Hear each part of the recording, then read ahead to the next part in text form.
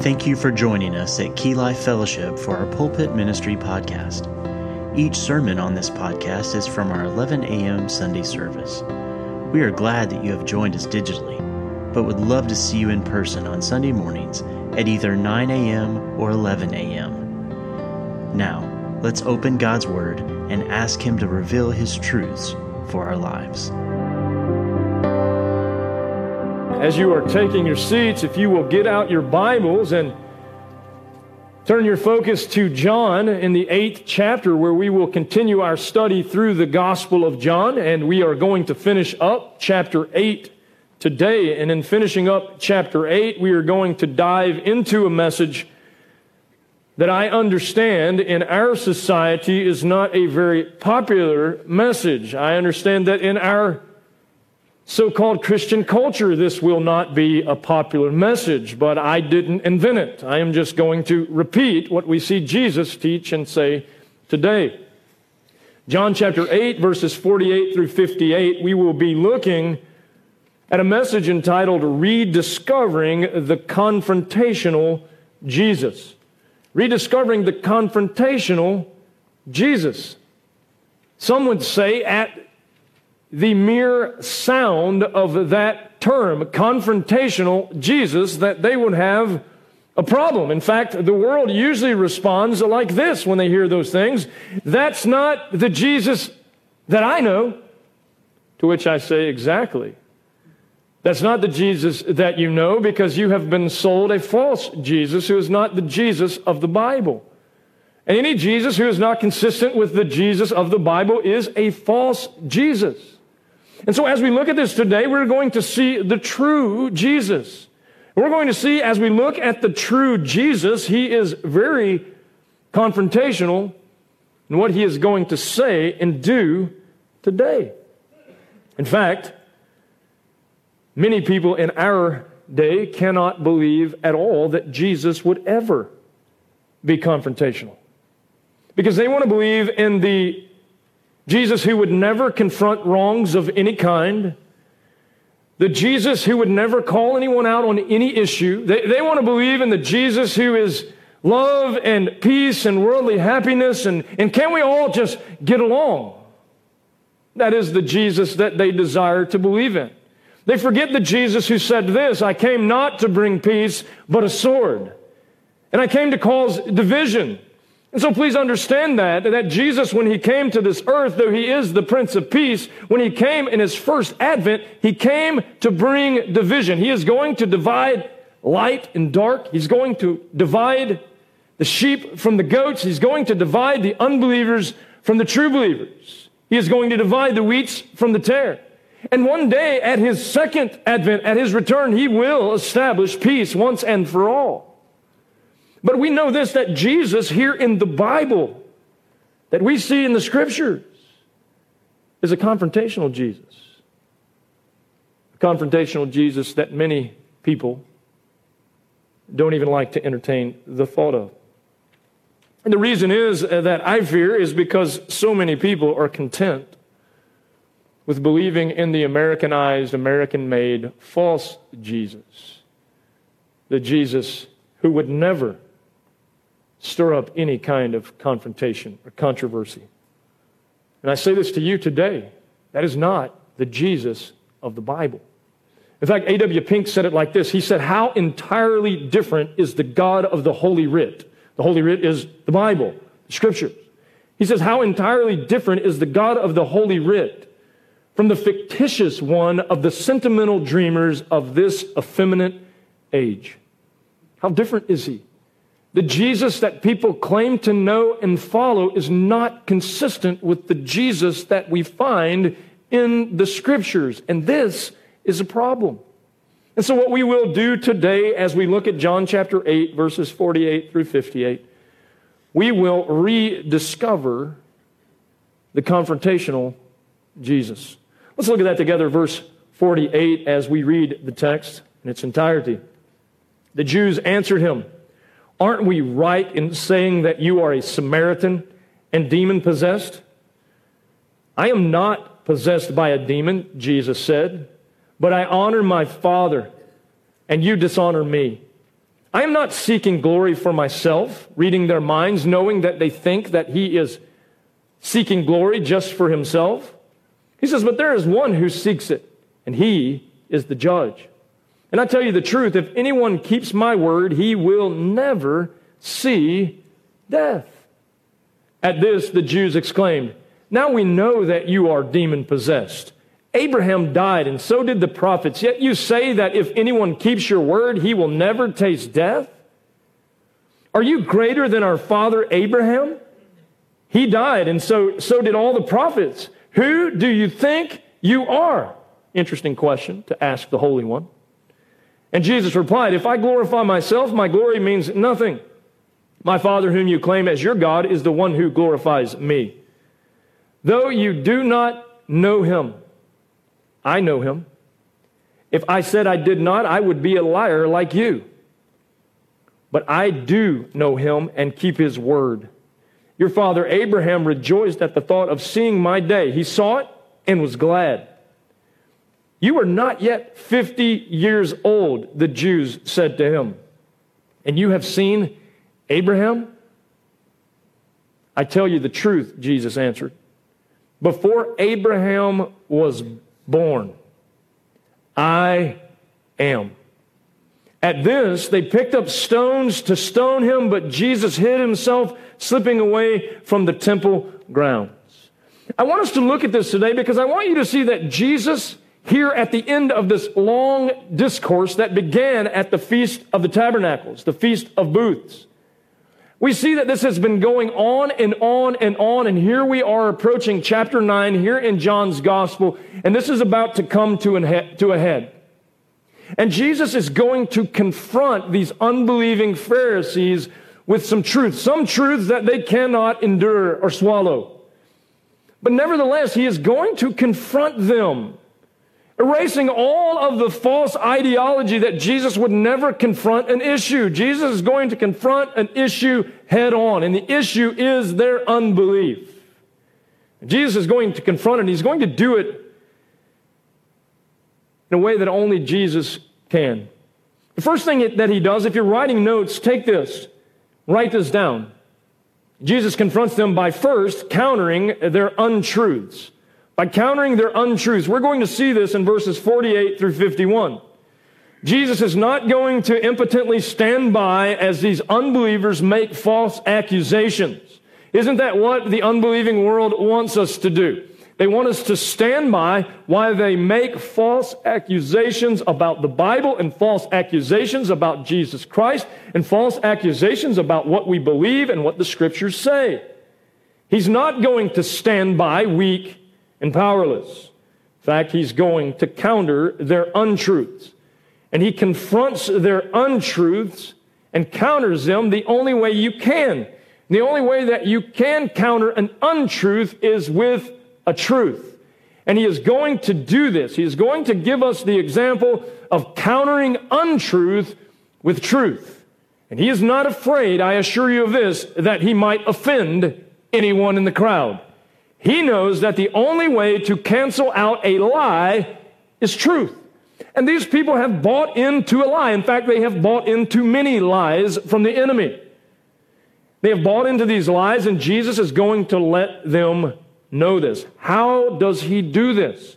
How do we properly counter the untruths of the unbelieving lost world? How do we do this? The first thing that he does, write it down, by exposing the lies they believed. They believed Jesus was a worthless Samaritan. That's the first thing that they start out with there in 48 in their name calling.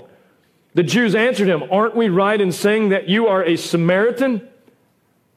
If you've done any research at all, for a Jew to be called a Samaritan is a grave insult. And they are insulting Jesus. How immature of them to resort to name calling, but that's what they do. Isn't that what unbelieving liberals always do? They resort to name calling, right? When you speak truth, they say, no, that's hate. No, absolutely not. I'm speaking truth. It has nothing to do with love or hate. It has to do with truth or untruth. It is darkness and light. It has nothing to do with hatred or love. In fact, we'll testify to this as we grow older. I assure you, those who really love us tell us the truth. And Jesus is here telling them the truth. He is telling them the truth because they have believed lies. He said, aren't we right in saying that you are a Samaritan and demon-possessed? Watch what Jesus does. He doesn't get in an argument with them. He doesn't debate with them. He simply answers their lies with truth. Watch what he says. I am not possessed by a demon. Jesus didn't even try to pick a fight. All he did was say, yeah, those are lies. Here's truth. You say I'm possessed by a demon. Here's the truth. No, I'm not. I am not possessed by a demon, said Jesus, but I honor my Father and you dishonor me. I am not possessed by a demon. I am not seeking glory for myself. Why? He knew their heart. He knew that they thought that he was seeking glory only for himself. He's already told them, I am seeking to do the will of the Father. I am here for the Father's glory. He's letting them know. Verse 51, I tell you the truth, if anyone keeps my word, he will never see death. First, he exposes the lies that they believed. They believed that he was useless. He was a useless Samaritan. He said it's not true. They knew that that wasn't true. In fact, they had accused him of being the son of Mary and Joseph in previous chapters, knowing that Mary and Joseph resided in Nazareth. But here they are, calling him ugly names, resorting to insults. And they said, you're a Samaritan. They knew full well that he wasn't, and he makes that clear. They said, you're demon-possessed. They believed Jesus was possessed by a demon, showing again their hatred for him. How is that hatred for him? Because their mouth began to spew. Jesus says in Matthew chapter 12, verse 34, as he's confronting the Pharisees on another occasion, he says, you brood of vipers. How can you who are evil say anything good? For out of the overflow of the heart, the mouth speaks. He's simply saying to them, you are insulting me and you are calling me demon-possessed because you do not know the truth.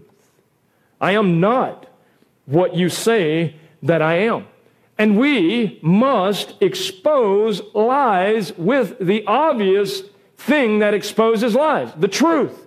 Here is the truth. Jesus takes the truth. They said, you're a demon. He says, no, I'm not. They in their minds thought he's seeking his own glory. He says, no, I'm seeking to glorify the Father who sent me, just as he has said all along. So we see his countering of their untruths is marked by exposing the lies that they believe. Secondly, it's marked by this. Watch what he does next. By explaining the gospel. Verse 51, Jesus not only in the first verses exposes the lies that they believe, he then explains the gospel again to them. And let me remind you, this is not the first time that he has spoken to them about eternal life and belief in him leading to eternal life. But watch what he says in verse 51. In verse 51, he says, I tell you the truth. If anyone keeps my word, he will never see death. What is Jesus talking about here? Is he talking about some type of earned justification through obedience? Absolutely not. That would not be consistent with anything that he taught or anything that anyone in the New Testament taught. What is the word that he is speaking of? If anyone keeps my word. Well, what was the word of Christ when he hit the scene? We can go back and we can look in Mark chapter 1, verse 14. Here's the word of Christ.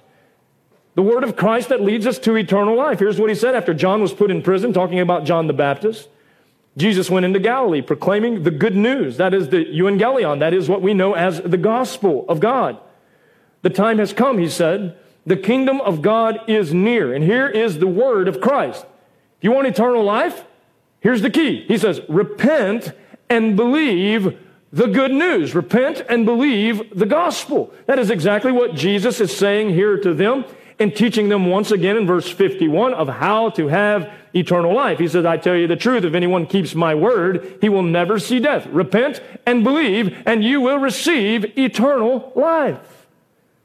John chapter 6, when we were there, we see Jesus teaching this again about his word and what that actually says. Verse 35, Jesus declared in chapter 6, I am the bread of life.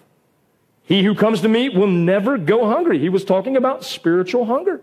He says, he who comes to me will never be spiritually hungry again. And he who believes in me will never be spiritually thirsty again. But as I told you, he says, you have seen me and still you do not believe. Talking to these Pharisees who would not believe. He's saying, I am the bread, and if you eat from me, you will never spiritually hunger again. If you drink from me, you will never spiritually thirst again. I am the key to eternal life. Yet they did not believe. But he still continued to share the gospel with them. Chapter 7, we see this again. Verse 37. Speaking to the same crowd. On the last day and greatest day of the feast, Jesus stood and said in a loud voice, if anyone is thirsty, let him come to me and drink.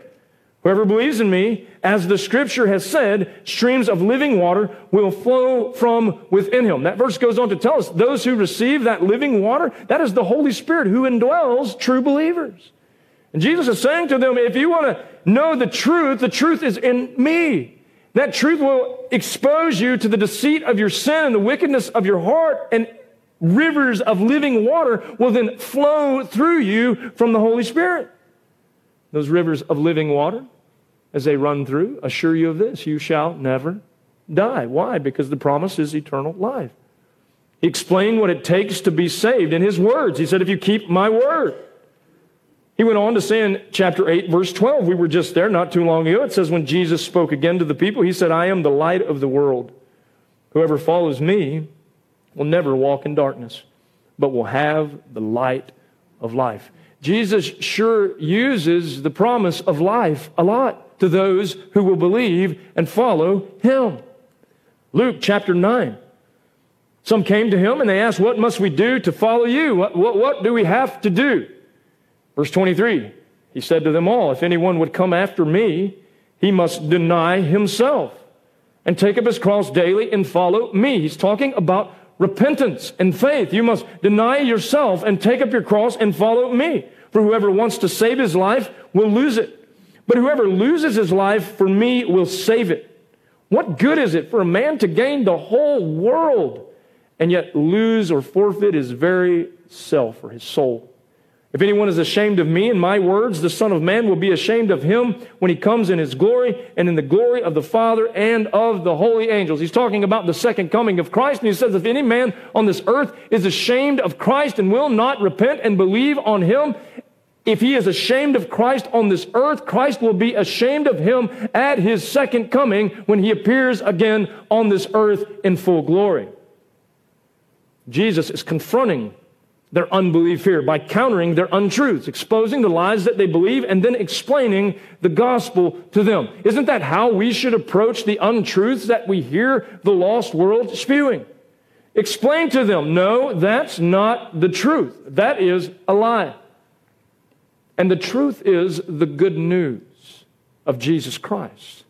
And I want to point to you the good news of Jesus Christ, and he explains to them the way to eternal life. That is the good news. Why? Because the bad news is this: you would have suffered eternal death in hell without Jesus Christ. He's explaining to them, the only way for you to avoid eternal death is to receive eternal life by repentance and faith in Christ Jesus as Lord. He explained what it takes to be saved, and then he explained what salvation promises those who are saved. He said, you will never see death. Oh, what a promise. Never see death. I don't know about you, but I can answer for myself. My greatest fear in my humanity is death. In fact, if we all wanted to get real and we all wanted to get honest, that is all of our greatest fears. And look how gracious and kind our Heavenly Father is to send His Son to relieve us of our greatest fear. He says, if you believe in me, John chapter 11, we'll get there soon. He says, I'm the resurrection and the life. If you believe in me, you'll never die. What a promise. He's explaining the gospel one more time to these people. Right before in their wicked hearts, they pick up stones to kill him. And he still takes the time, one more time, to show them the way to eternal life. And he countered the untruths that they were believing, once again, with the absolute truth of the Word of God, the absolute truth of the gospel. And so for all the people who think that Jesus is not confrontational, he here confronts these religious Pharisees by countering their untruth. By countering their untruth. Secondly, we see this in verse 52. Not only does he confront them by countering their untruth, he confronts them by calling out their unbelief. He is going to call out their unbelief, and he's not going to make any apology for it. Look at verse 52. At this, the Jews exclaimed, "Now we know that you are demon-possessed. Abraham died, and so did the prophets, yet you say that if anyone keeps your word, he will never taste death." Jesus promises them eternal life, and they say, you promising us eternal life proves that you're demon-possessed. Verse 53, they said, "Are you greater than our father Abraham? He died, and so did the prophets. Who do you think you are?" And Jesus replied, just simply answering their question. They asked, "Who do you think you are?" He's going to tell them exactly who he is. And Jesus replied, "If I glorify myself, my glory means nothing. My Father, whom you claim as your God, is the one who glorifies me. Though you do not know him, I know him. Though you do not know him, I know him. If I said I did not, I would be a liar like you.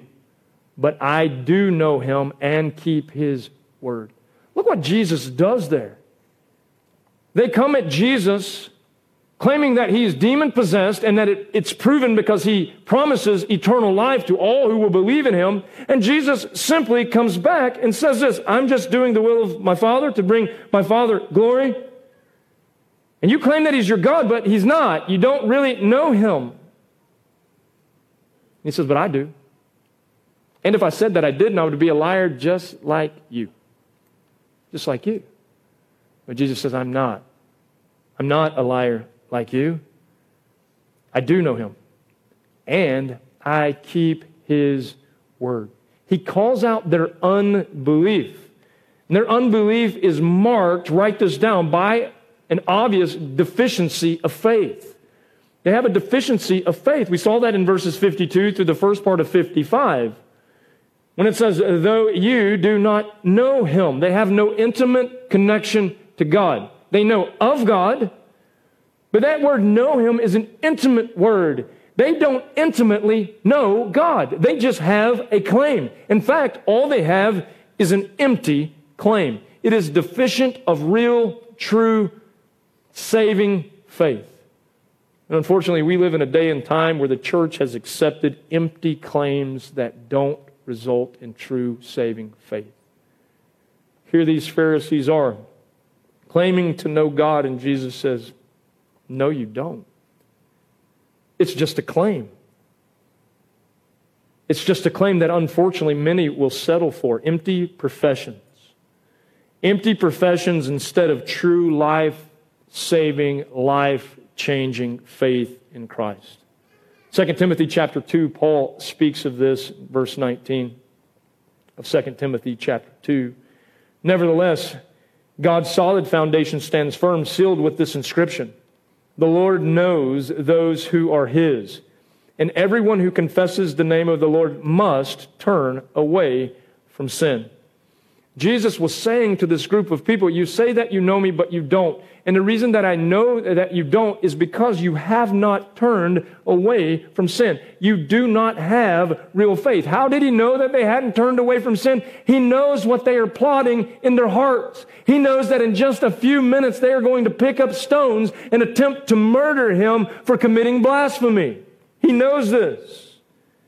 He's letting them know your faith is deficient. You have no real faith at all. And aren't you thankful that Jesus points out the fact that some have a false assurance and they have a deficiency of faith? How does he do this? Because he knows his sheep. John chapter 10 tells us, and his sheep know him and they obey. I remember in my life when I was saved, I was in church thinking that I was saved because I had prayed a little prayer and walked an aisle and done what someone else told me to do, not being moved by God at all. Totally unregenerated, living a life of sin. And I remember when Jesus called me out on my deficiency of faith. I had no true saving faith. I had a little intellectual knowledge. But you know what I would have done with that intellectual knowledge? I would have taken that intellectual knowledge with me all the way to hell, where I would have perished for all eternity, holding on to false assurance. Jesus is calling them out on their unbelief. Before you get mad at Jesus, perhaps today He would graciously call some of you out on your unbelief. The fact that you have false assurance because someone lied to you about what the true gospel is. And you walked an aisle and you prayed a prayer, and maybe you got baptized at some point in time. Maybe you've even taken communion. But none of those things will save you. It is only faith in Christ that justifies the sinner. Perhaps today He would graciously show you the deficiency of your faith. Well, I guarantee you wouldn't be upset with Jesus if He confronted you on that issue today and called you out, saving you from your wretchedness and your sin. But not only did He call out their deficiency of faith, He then spoke of their disobedience to God's Word. Their disobedience to God's Word. The second part of 55 says this. He says, I know Him, and if I said I did not, I would be a liar like you, but I do know Him, and I keep His Word. I know Him, and I keep His Word. Jesus does something here. Jesus compares the fact that He tells the truth and that these unbelievers are liars. Because unbelievers, the evidence in their life and the fruit in their life is sin. Jesus is saying, I don't have that fruit in my life. I have truth in my life. That is my fruit. But your fruit is the fact that you are a liar. That's your fruit. And all unbelievers are bearing bad fruit because you cannot bear good fruit apart from Christ. Jesus then goes on to compare the fact that He obeys God to the fact that they disobey God. They had zero fruit of true obedience toward God. In John chapter 14, we will talk more about this when we get there. I'll give you a precursor to John 14. Verse 23 says, Jesus replied, if anyone loves me, he will obey my teaching. My Father will love him, and he will come to him and make our home with him. He who does not love me will not obey my teaching. These words you hear are not my own. They belong to the Father who sent me. Jesus is reiterating a fact here. A true believer will have a life that is driven by obedience to God in Christ. Jesus boldly calls them out on their lies and their disobedience. Perhaps He would call some of you out today who claim to know Christ, but your life shows that you are lying. Jesus is not afraid to call you out about that. Thankfully, He is not. As I have already shared at one time in my life, I believed a lie. I thought that I was okay based on something that I did. And it wasn't until later that I realized it's not something that I do, but it's something that Christ did for me. That it is by grace that I have been saved through faith. That it is a gift of God and not of works, so that no man can boast. But many people are deceived into thinking that they truly have faith. And Jesus says to you, if you had faith, it would be marked by obedience to my word. Now, many people at that point stop and they say, well, Kirk, are you talking about justification by obedience? Absolutely not. I'm talking about sanctification because you're justified. Because a holy God still commands that we, His people, be holy, for our Lord, our God, is holy. We still read in the New Testament that He is raising up for Himself a chosen and royal priesthood, a holy people. Oh, but we're not really concerned about holiness in the modern American church. Because if you preach holiness, our lives may have to change. We don't want our lives to change. We want our lives to stay exactly the same. We want to talk the way that we've always talked. We want to do the things that we always do. We want to participate in the things that we always participate in. And then in the end, we want heaven too. And it doesn't work like that. How do I know that it doesn't work like that? Because the confrontational Jesus that everyone wants to erase says that it doesn't work like that. He says that it doesn't work like that. And because he says that it doesn't work like that, you can know it doesn't work like that. Now, I get it. You don't become popular preaching these sorts of things. In fact, if you preach holy living and righteousness for the Christian in our day and time, and that being evidence of true conversion, that being evidence of true sanctification, when you preach those things, what happens is all of a sudden people rise up. Everybody becomes a Bible scholar, and they all label you legalistic. You're just being legalistic. I assure you of this, I'm not being legalistic when I tell you God requires holiness from His people. In fact, that is the very reason that Jesus died.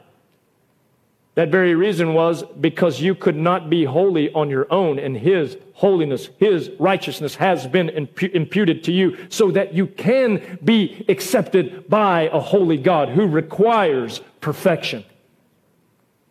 Well, that's legalism. No, legalism is when I tell you, you have to obey the Ten Commandments. And if you obey the Ten Commandments, then if you get them all right, then you're saved. But if you don't, you're in big trouble. That's legalism. And I can assure you of this, you'll never attain righteousness by the law. Because there is a righteousness from God that comes not from the law, but comes by grace through faith in Jesus Christ. That is true righteousness for all those who will believe. And if you have truly been made righteous in Christ, your life will show that. In fact, James, the brother of Christ, in his epistle, he says it like this. He tells us that faith without obedient works is dead faith. It's not really even faith at all. And that is exactly what Jesus is doing here. He is calling out their unbelief, marked by the deficiency of their faith, marked by their disobedience to God's word. He says, this is evidence that I know what I'm talking about. The third thing that we see as we rediscover the confrontational Jesus is this. Thirdly, in verses 56 through 59, Jesus confronts them and their unbelief by confirming His undeniable deity. Jesus reminds them again that He is God. He knew that they hated this teaching. He knew that they hated this truth. This is not the first time that He's going to teach them this. He has known that this is the reason that they desire to kill Him. And He knows that it will eventually lead to His death according to the plan of God. But He doesn't stop preaching it. He doesn't stop preaching that He is truly God. Look at verse 56. Verse 56, your father Abraham rejoiced at the thought of seeing my day. He saw it and was glad. And Jesus let them know, I know a little more about Abraham than you do. Abraham was a friend of mine. Isn't that what Scripture says, that Abraham was a friend of God? He says, I know a little about Abraham myself. And Abraham rejoiced at the thought of seeing my day. And he saw it and was glad. And they say this because they are obviously great mathematicians. You are not yet 50 years old, the Jews said to him. And you have seen Abraham? I tell you the truth, Jesus answered. Before Abraham was born, I am. Before Abraham was born, I am. What was he saying? He was saying what we've seen him say over and over and over again. I am the I am. I am God. But before he gets to that, he uses the testimony of Abraham to knock their socks off. To tell them that I knew Abraham before Abraham was ever even born. I am an all-knowing, sovereign God over all things. I have always existed. He's letting them know again, I am God. Through the testimony of Abraham. Hebrews chapter 11 tells us this in verse 13. All these people, this is talking about the patriarchs, the saints of old. He says all these people were still living by faith when they died. And they did not receive the things promised. They only saw them and welcomed them from a distance. And they admitted that they were aliens and strangers on the earth. He's talking about the patriarchs who believed in the Christ from the other side of the cross. We believe in Christ from this side of the atonement. They believed in Christ from the atonement that was to come, and they were justified by Christ just like us. How do you know that? No one will be justified any other way. Jesus said, I am the way, the truth, and the life, and no man comes to the Father. Not of the Old Testament, not of the New Testament, not ever. No man comes to the Father but by me. Well, how did this happen? Galatians chapter 3 tells us this, verse 8. It says, the Scripture foresaw that God would justify the Gentiles by faith and announce the gospel in advance to Abraham. Did you know this? God preached the gospel to Abraham in advance. The great I Am enlightened him to the truth of the gospel. He preached the gospel in advance to Abraham. All nations will be blessed through you. Did you know this? The blessing of Abraham, you can run it from Isaac all the way to Jesus Christ, just as God revealed to Abraham that it would be. And Abraham, from this side of the sacrifice, longed for the day that the Christ would be born and that the Christ would be sacrificed so that God's people could be brought into God's fold, completely cleansed and forgiven of all of their sin. So through the testimony of Abraham, Jesus again confirms his undeniable deity. But also through the truth of his own eternality. He says this, he says, I tell you the truth. When Jesus says, I tell you the truth, people, listen up. He can do nothing but tell the truth. In fact, he cannot lie. And he says, I tell the truth. I tell you the truth, he said, before Abraham was. Before Abraham was? Oh, yes, it's obvious. They begin to scratch their head. You're not yet 50 years old. What are you talking about? Historically, Abraham was approximately 2,000 years before the birth of Christ. What are you even talking about? Jesus was speaking of his eternal existence. He was not speaking of his human existence there in time in 33 AD. He was talking about his eternal existence. The fact that he always has been. Jesus was speaking of his eternal essence. That's why he uses the term when he says, before Abraham was, I am. Ego eimi in the Greek. In the Hebrew, we know this. We get the term Yahweh. And we know when we see that word Yahweh, that is speaking of God. And Jesus is letting them know once again, I am God. I exist. I always have existed. I always will exist. He is the one in Revelation chapter 1, verse 4, that it says about him, the one who is and who was and who is to come. He is eternal God. And he's letting them know this. And many people will say at this point, well, Kirk, is that really what he's saying? If it wasn't, why did they pick up the stones? The charge that they are going to bring against Jesus is the charge of blasphemy, that he claimed to be God. And they reached down to pick up the stones because Jesus was not mixing words here. It was not some code. He let them know, I am God, and I know what's going on in your unbelieving heart, and I am confronting you with the truth. And if you don't trust in me, you will perish and not experience forgiveness and eternal life. So in all reality, they revealed that they truly hate God. And they wanted to rid the world of him. Because doesn't God really, at the end of the day, cramp our sinful lifestyles? We live in a world who doesn't have room for God. And unfortunately, because they don't have room for God, they don't have room for Christ. And so, if they don't have room for Christ, here's what they do. They completely deny him, or they recreate him into something or someone who he is not. That is what they have been trying to do.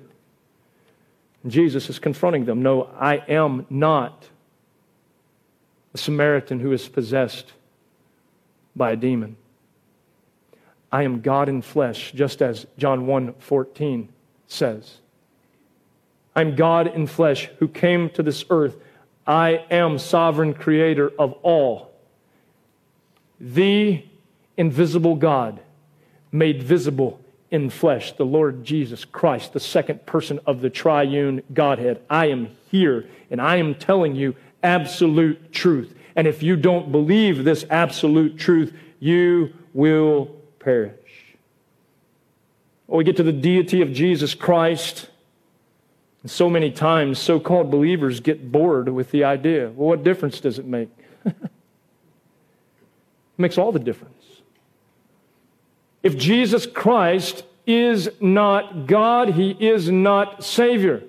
That is not what His apostles testified. Remember Thomas, when Jesus walked into the room and Thomas finally saw his nail-scarred hands and his nail-scarred feet, and he said, "My God and my Savior." He testified that Jesus truly is God. It's important. Why? Because cults have been started for eons, and false religions for eons, and false teachings for eons, and they've all been started with the premise that Jesus Christ is not truly God. And if He's not truly God, then His words are just optional. But His words are not optional. His words are truth, and if you deny the truth of Jesus Christ, you deny the Father as well. You say, well, that seems like a pretty big statement to say. I'll make it even more clear for you. If you reject Jesus, you reject God completely. Oh, well, I think it's okay just to believe in God without believing in Jesus. So do the demons. They tremble because they know the judgment that awaits them.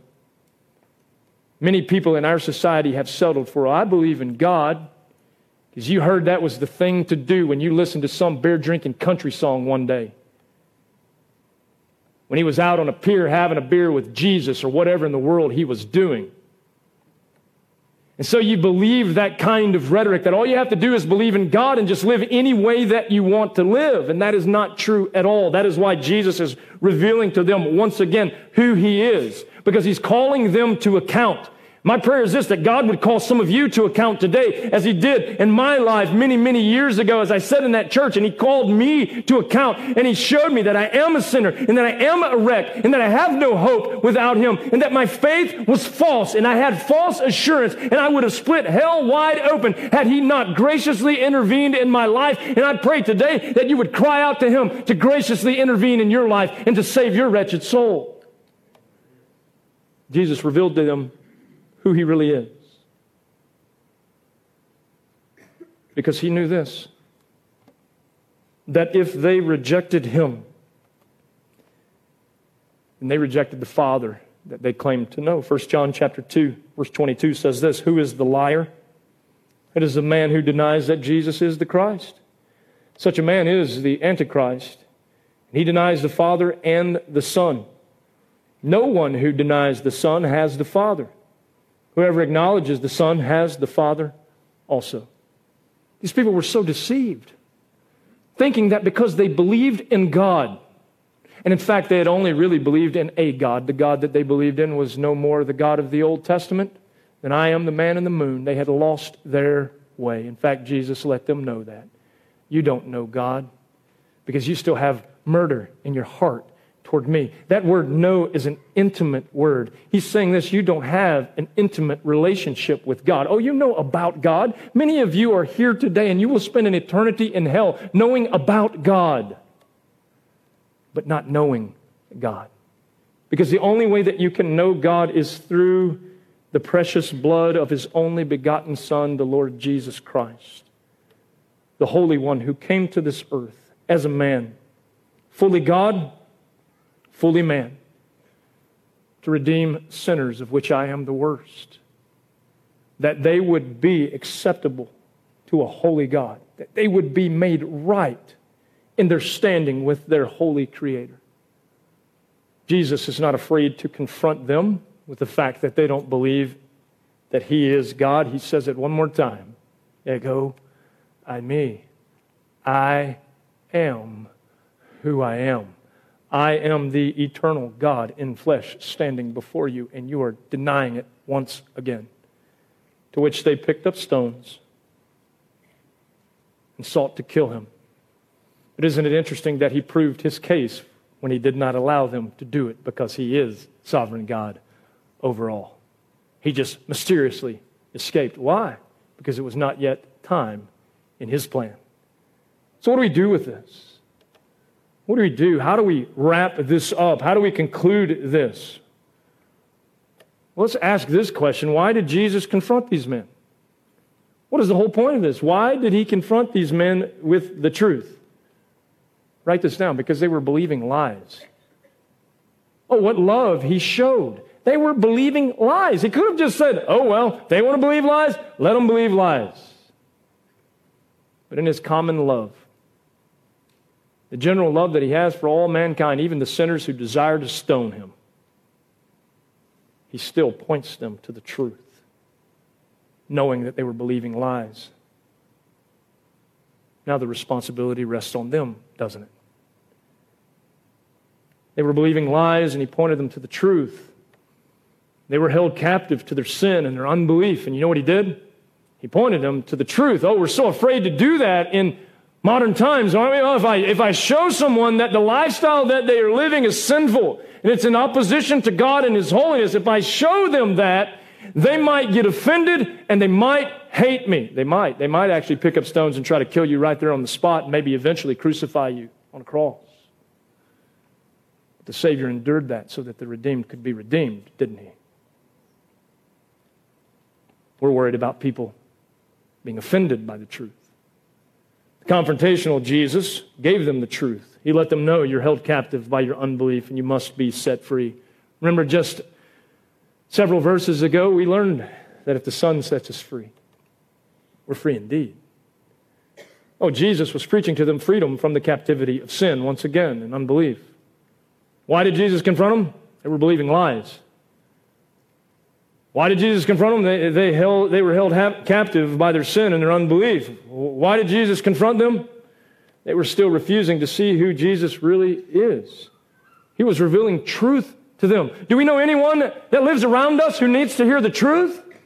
Do we know anyone around us who is believing lies? Do we know anyone around us who is repeating those lies? Do we know anyone around us who is held captive by their sin and their unbelief? Do we know anyone around us who's still refusing to see who Jesus really is? Well, sure we do. But we have been indoctrinated to this non-confrontational type of Christianity, which is not Christianity at all. Jesus here confronts their unbelief. Jesus here confronts their sin. And before you use the cop-out and say, yeah, but I'm not Jesus. No, you're not. But if you are a disciple of Jesus, you will see Jesus as the model for how you are to live your life. And this is a great model of how we are to confront the unbelief and the sin of this world. Why did Jesus confront these men? They were believing lies, and He is truth. They were being held captive by their unbelief, and He is freedom. They were still refusing to see who He really is. He is God, and He wanted them to see that truth. Why must we do the same in our lives? Why must we point this lost and wicked and dying world to the truth of Jesus Christ? Why must we do that? Because God has commissioned us to do that. But my grandma said we should never talk about politics and religion. She was half right. Talk about true religion. And point them to the only true religion, which is found in Jesus Christ. And it is by grace, through faith in Him and Him alone. And I promise you won't have to worry about their politics. They'll all straighten themselves out.